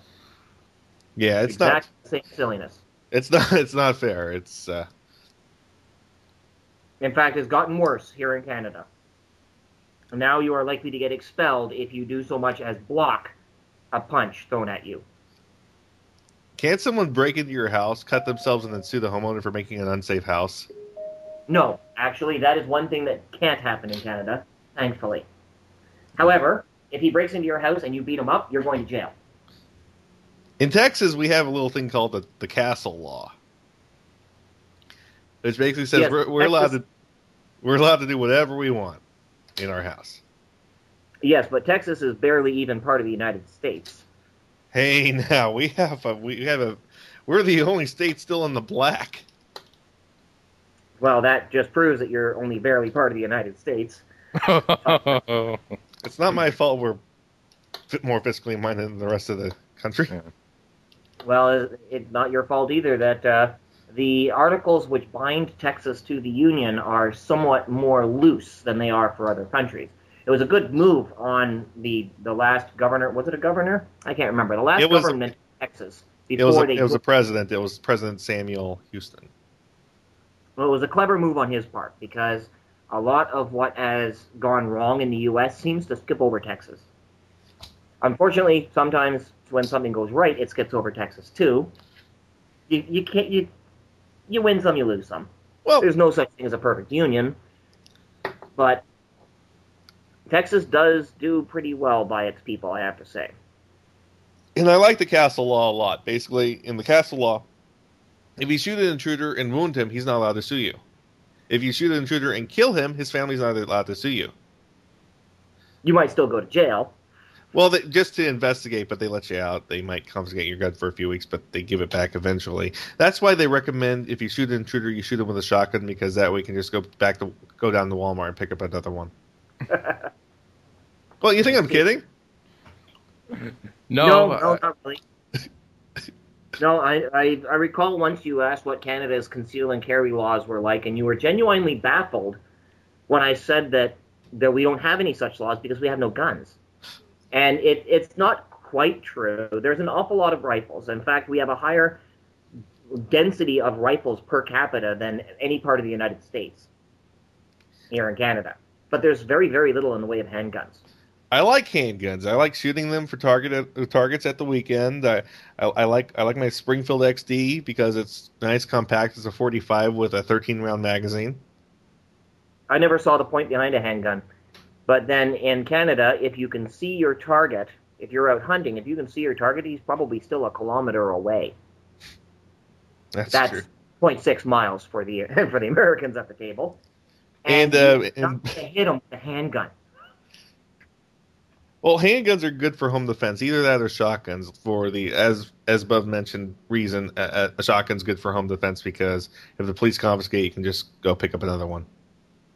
Yep, but in Canada, it does not matter if you use a handgun, shotgun, baseball bat, screwdriver, or a ping pong paddle. You're going to jail. You're supposed to stand back, say, help yourself, and then call the cops once he's gone. That reminds me of a 911 call recording I heard on YouTube where this old man is seeing his neighbor's house being broken into, and he told them, "You better get the police down here quick because if they're leaving, I'm going to shoot them." And he did, and it was awesome. And see, that would not happen in Canada. On the other hand, the odds are good you'd have cops there pretty quick if you phoned them and said that. Well, that didn't happen because 911 operators are kind of stupid here or something. I don't know what the problem is with our response times. I just know they're not good. I figure there's going to be somebody there with a gun anyway. Well, that's why Texas has a pretty good. Let me put it this way: you never hear of a shooting at a gun show, right? Of course not. But you always hear of shootings at places where guns are banned, like churches and schools, right? Oh, of course. Because nobody else will have a gun to stop you. You know this. That's right. That makes you braver. I am aware of this part of the logic. I actually agree with it. And I think we should get rid of gun-free zones in America because I think that's creating plump targets for crazy people. But on the other hand, it's worth pointing out that despite our restrictive laws on firearms, the number of of murders committed in Canada with firearms is 1/10 the rate of the United States per capita.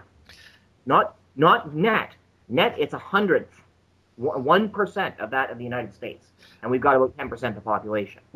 But 10% per capita. But if you look at the other way around, if you look at what happened when England outlawed guns, the shooting deaths declined drastically, but the stabbing deaths multiplied at such a high exponential level that they were confused. Oh yes, and in fact, that's one thing that I pointed out when I was assigned the other side of the equation in a debate when I was asked to argue against gun control. In fact, in England, the police officers have to wear a special type of armor that's kind of like Kevlar, but actually has ceramic plates just for stabbing. Yeah. Now, in Canada, we introduced the Firearms Acquisition Certificate Law in 1972, which basically meant you had to go out and fill out paperwork to prove that you were not an axe murderer before buying a gun. Why an axe murderer wouldn't be allowed a gun, and maybe ban him from buying an axe, but certainly not a gun, that's beside the point. But over the next 12 months, the next 1 year, the murder rate in Canada for all forms tripled. 1 year. Triple the murder rate. One little law. Now you had to prove that you were not a criminal to buy a gun. Well, the biggest thing is, the problem is not that we don't have enough gun laws. We do have enough gun laws. The problem in the United States is we aren't enforcing them. Like, we have people who are criminals that are using illegal guns that they don't rightfully own, and they're not being charged for like a theft of a gun on top of it because that's actually a federal crime now. Yeah. Which I think is ridiculous. They say, well, we need more gun laws. Like, well, how come you didn't charge this guy with like the 5 that you have? We also have a superfluous number of gun laws in Canada. For example, we have the long arm registry law, which I think is the single most ignored piece of legislature ever passed in Canada. It says if you buy a rifle, you have to take it and register it. When you do this, it's voluntary. There doesn't seem to be anything, like they'll register it at time of purchase if the company you're buying it from is set up to handle that. Otherwise, you're supposed to do it on your own. But nobody tracks it. As a result, less than 1% of the long arms in Canada ever got registered. Nobody cares. It's a giant waste of taxpayers' money. But they refuse to strike it down. Here's a fun point. I remember talking to Tim once long ago, and Tim said that he thinks that polar bears are an actual pest species that needs to be eliminated. They are. Well, I wouldn't say eliminate them, but I would say any protection that people think are required, no. You should be more worried about the polar bear eating you. One of the few species that actively hunt humans, correct? That's correct. In fact, they're the only land carnivore that will actively hunt humans. Wow. And they're big too. It's like the image you have in mind and how big a polar bear is. Throw it out and add like an extra 5 feet.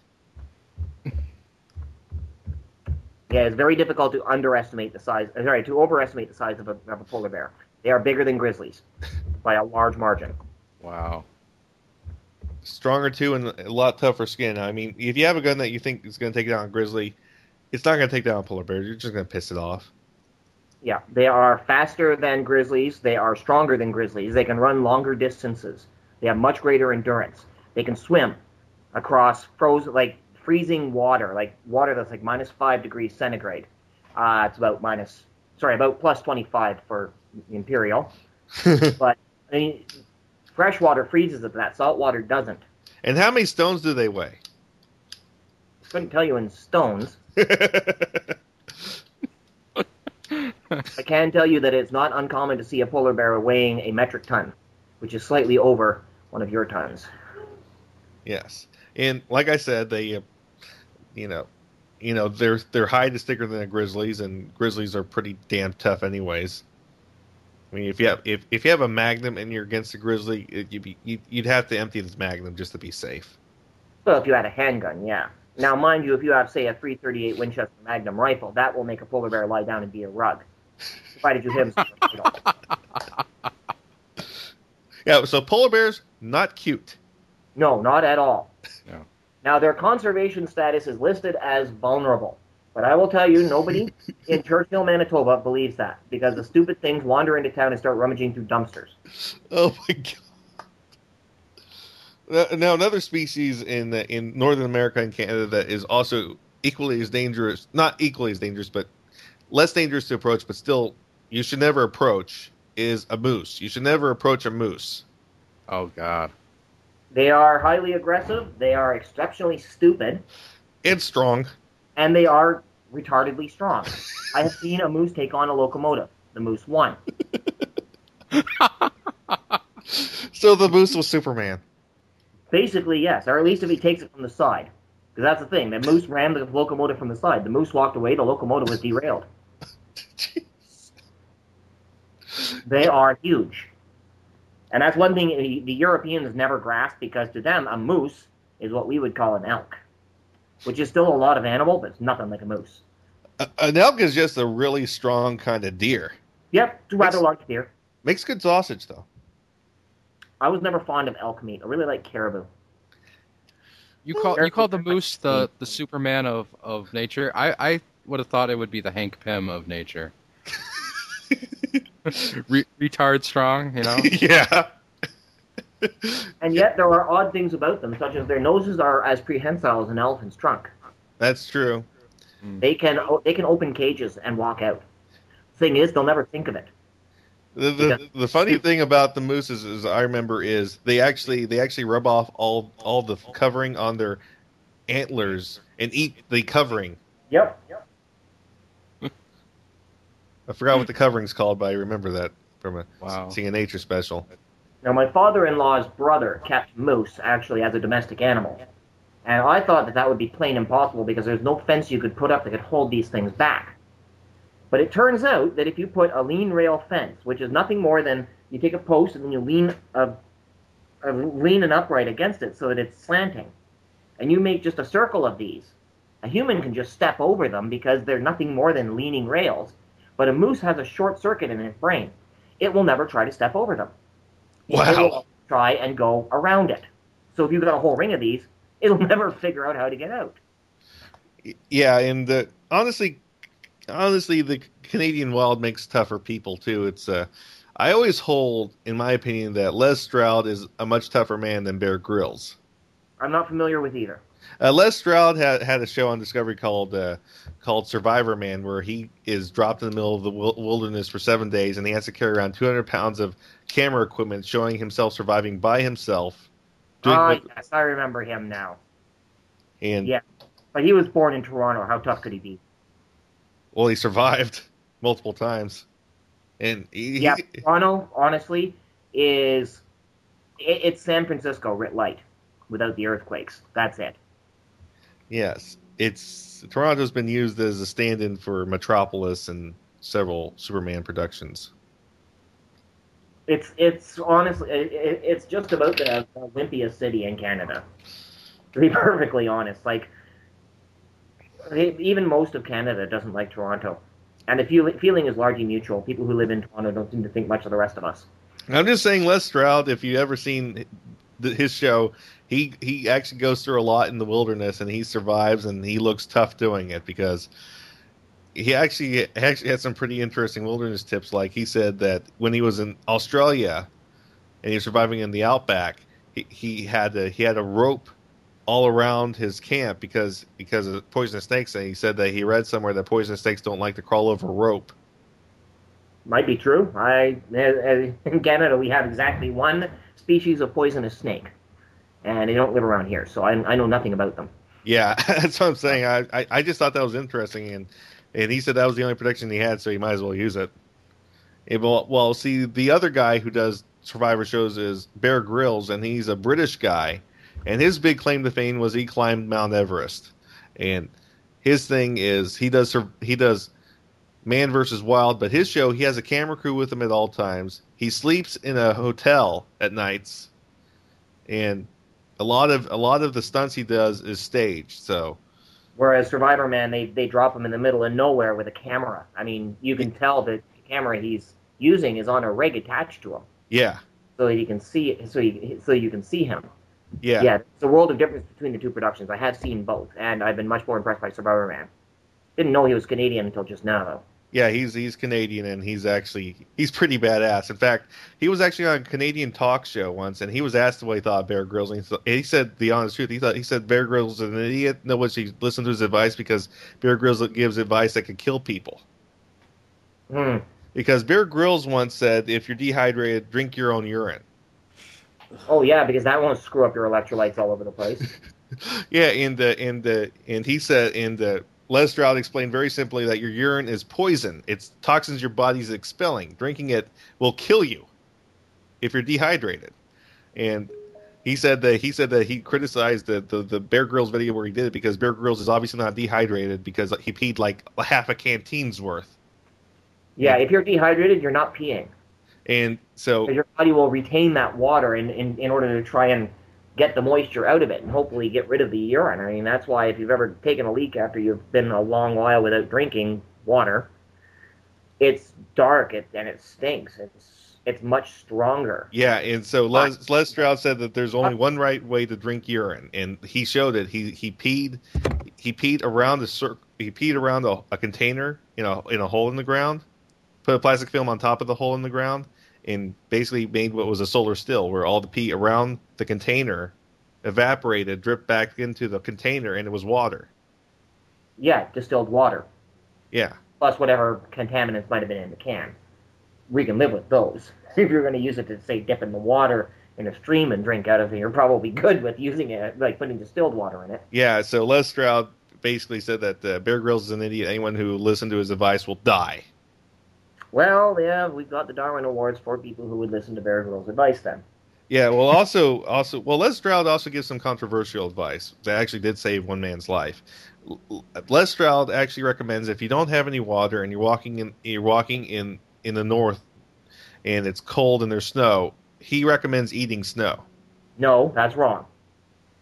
And that just proves that he comes from Toronto. No, you don't eat the snow. That will dangerously lower your body temperature. You melt it in your hand, and then you drink the water from your hand. Takes longer, yes. Doesn't kill you. Well, it did save one man's life. One man attributed eating snow to saving his life, and thanked Les Stroud for it. Well, he's lucky then. Because I will tell you, when I lived up north, that was one thing you would never think of doing. Yeah. Les Stroud, okay, yeah, sure, he knows a lot, but he's still a Toronto boy. I said he's in the high Arctic. Now, my battery time is running down here on this laptop. Okay, well, we better cut this short. It is. I am TFG1 Mike, and you should be listening to my very first podcast, the TFG1 Podcast. 24 episodes covering the entire U.S. run of the 1984 Transformers cartoon. I also have a few supplemental episodes and an interview with Stan Bush. I bring in guest hosts who will be full-time co-hosts in Steve Megatron and fan of the show now co-host Pecan Court Michael. So check out the TFG1 podcast. You can find it on iTunes and the web at www.geekcastradio.com. Transform and roll out! Hey, boo-boo. Oh yeah, the good Yogi movie is called Hey There, It's Yogi Bear. Ah. With Dawes Butler and Mel Blanc. What was the one with the aliens? That was not a good one. I know. What was the one with the spruce goose? That might have just been Yogi Bear and the Spruce Goose. God damn it! It was Yogi Bear and the Pink Tiger and the other characters I can't bother to remember. Oh, you're talking about now I can't remember his name. It was The one that says Heaven to Betsy. Heavens to Murgatroyd. That's the one. Snagglepuss. Snagglepuss. There was a kid in our high school nicknamed Snagglepuss. Leave us exit. Stage left. Even. Didn't he say even a lot? Yeah, he did. Out the door, even. Yeah, that was Dawes Butler. Yeah. He was doing an imitation of somebody. Yeah. What was it? Well, it was part of it was Bert Lahr, and I know that he kind of mixed something else in there too. It was one of the famous gay actors of the time. I'm trying to remember these other characters. Yogi's Arklark. You don't sound excited about that one. Oh, that might be. Yeah, I guess that's the earliest made-for-TV movie. But that reminded me of an actual show that was really bad. It was. Oh God! Huckleberry Hound reminds me of that one really bad joke of a spoof that Family Guy did of Huckleberry Hound. And by the way, when Seth MacFarlane did that jab at Robot Chicken, yeah, by saying, "Oh, Transformers, Thundercats, G.I. Joe, I remember those," like mocking that's all Seth Green does. Yeah. Seth MacFarlane, you do all that shit too. You do the exact same shit. I'm like, why are you mocking him for doing the exact same shit you do? I know. I mean, he did a G.I. Joe gag with Knowing Half the Battle as well, where he actually took the Toei animation style and made it look stupid. He made it look like ACOM. No, worse than ACOM. He made it look like Seth MacFarlane. You remember that, right? It was like Duke coming out of the toilet. Yeah. It wasn't Duke, it was his brother or something. It was the guy that wears the beret. Flint. Yeah, it was Flint. Yeah. That was not his brother. His brother was Lieutenant Falcon. Okay. Who I think was the same toy mold. Who also wore a beret. Voiced by Don Johnson. Okay, I'm trying to find the picture because I just remember how bad it looks, and someone has to have done a screen cap of it because, oh God, they did. Someone did a screen cap. I think I just found the bad Yogi cartoon. Oh yeah, here it is. This cartoon is so shitty. Because it's all environmentalist crap. Does Yogi become Smokey? Oh my God, the gay octopus is there. Yeah, Squidly Diddly. There, Yogi. It's Mr. Smog. Mr. Smog. Let's fix his smoke. What the hell? No. No. Yes, it happened. Hey, Yogi. That happened. We'll have to take care of her some way. Oh my God, it's like Captain Planet. Uh-oh, it's the prankster and the greedy genie at 3 o'clock. Greedy Genie? Yeah. That street sweeper they wrote on it came out in midair. Okay, who's the alligator? Wally Gator. God, I know all of these characters. Oh, Secret Squirrel's in this cartoon. I don't remember that. Secret Squirrel. God, that's so bad. Well, you know what? You do this to me, I have to do something equally bad to you. And you can't complain, Neil.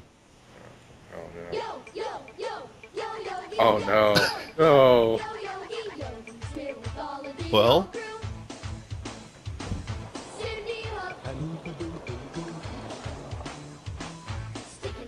Hey, look, they're solving mysteries. At least they aren't cleaning up pollution.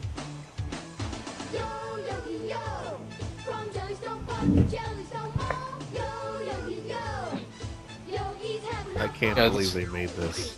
This was like, oh, well, we don't have Dawes Butler anymore. Let's do them as kids so that we don't have to explain the different voices. Waka waka, my want to God. hear a funny ass joke? Dick Dastardly's in it. And Muttley. That's the only thing that's even remotely the same. The laugh.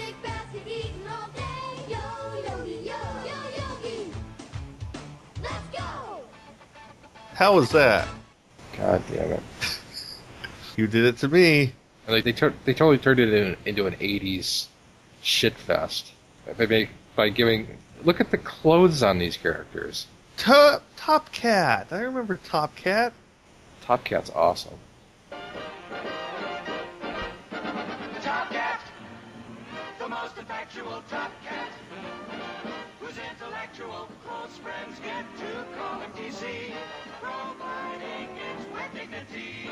Top Cat, the indisputable leader of the gang. He's the boss, he's a myth, he's a championship, he's the most tip-top Top Cat. Oh, and the voice of Top Cat just died like a year ago. Oh, that makes me sad. It was Arnold Stang. Yes, he's the chief, he's the king, but above everything, he's the most tip-top Top Cat. Top Cat. And somebody told me that. I'm like, Arnold Stang was still alive? At least they aren't doing a Top Cat movie. Can't believe they made an Underdog movie. Which had nothing to do with Underdog. Yeah. Top Cat. Top Cat. Yeah. You're right. Jetsons deserves it more than the Flintstones. Because the Flintstones was good up until, I want to say that the episode where Pebbles was born, and then it just immediately drops off. I got a question for you, though, Neil. Yeah. You know about Dino, right?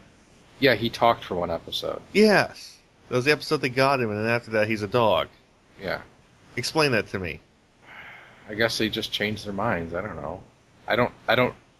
I wish I knew what the reasoning behind that was, but I don't think they ever came out and explained it. And unfortunately, all the people who can are now dead. Yeah, but the Jetsons, I like the old Jetsons, but you know what I hated? That long. There was an episode of Family Guy where they actually did. There were two different episodes of Family Guy where they did Jetsons gags. Yeah. The first one was when they were doing the joke on a joke about the treadmill joke. Yeah. Which, you know, they actually used an animation style that was like the Family Guy style, but a little bit Jetsonized. So that was during season 1 and 2, where, you know, where they were allowed to experiment. Yeah, and then it was like one of the newest seasons was the second time where they actually copied the Jetson style to a T. Yeah, I thought that they were reusing the old footage. No, they did frame by frame. They copied it. Do you see the parts where they're not rotoscoping the actual animation? Yeah. Where it actually looks like shit. Yeah, I see it. Oh, and it's doing the mouth flap styles. God damn it. It's like they don't know how to do anything different. The mouth? Let me see. Yeah, the mouth... You know, Family... Once you notice the mouth flap style of Family Guy, you will always notice it. I see it now. Yeah. Because the Jetson mouth flaps are not animated like that. Yeah. See, in the season 1 Jetson spoof is a lot funnier. Yeah. Because the guy who's trying to do George Jetson sounds closer to George Jetson. Well, they might have actually gotten the guy. There's a guy who is the official replacement voice for George Jetson. They might have actually gotten that guy. Watch this. Because I know they've done that before. Yeah. Yeah, I think it is that guy. That's actually well animated. Oh my God, George! Family Guy. Did you not hear me out there? Yeah, are you all Go to your room, Elroy. But what happened? Go to your room! For 45 What? minutes, I was out there screaming. I know that because my damn wife... What? I heard a laugh. I'm sorry. Oh, I'm sorry. Just I'm sorry. Jane is sorry. I Old got Family Guy killed. actually managing to be funny. Yeah. Amazingly, this drunk driver turns left into oncoming traffic. When I first saw this, I didn't know this was from the show. You thought this one was from a video game. Yeah, I thought it was from a video game. I thought like a fan did this. And then I was like, no, wait a minute, that's the guy from that's the real guy from the police chase shows. And then I was like, what's going on here? Don't tell me this is from the show. And it is. On top of it. Now he's not only endangering his own life, but their lives as well. There you go, Neil. I like how Dino just dies there. But the pursuing officers are prepared. Running from the cops, yabba dabba. Like I said, it was just, when they first did the Jetsons, it didn't look exactly like the Jetsons, but you could tell what they were doing. Yeah. And then when they did it again, they copied the Jetson styles perfectly. Yeah. To the point where it's stale. Yeah, they like just got someone's DVD copy of that and traced every single frame. Rotoscoped. Yeah. Well, yes. Yeah. Actually, I need to go to sleep, Neil. Oh, yeah, it's getting late. All right. Good night. Good night.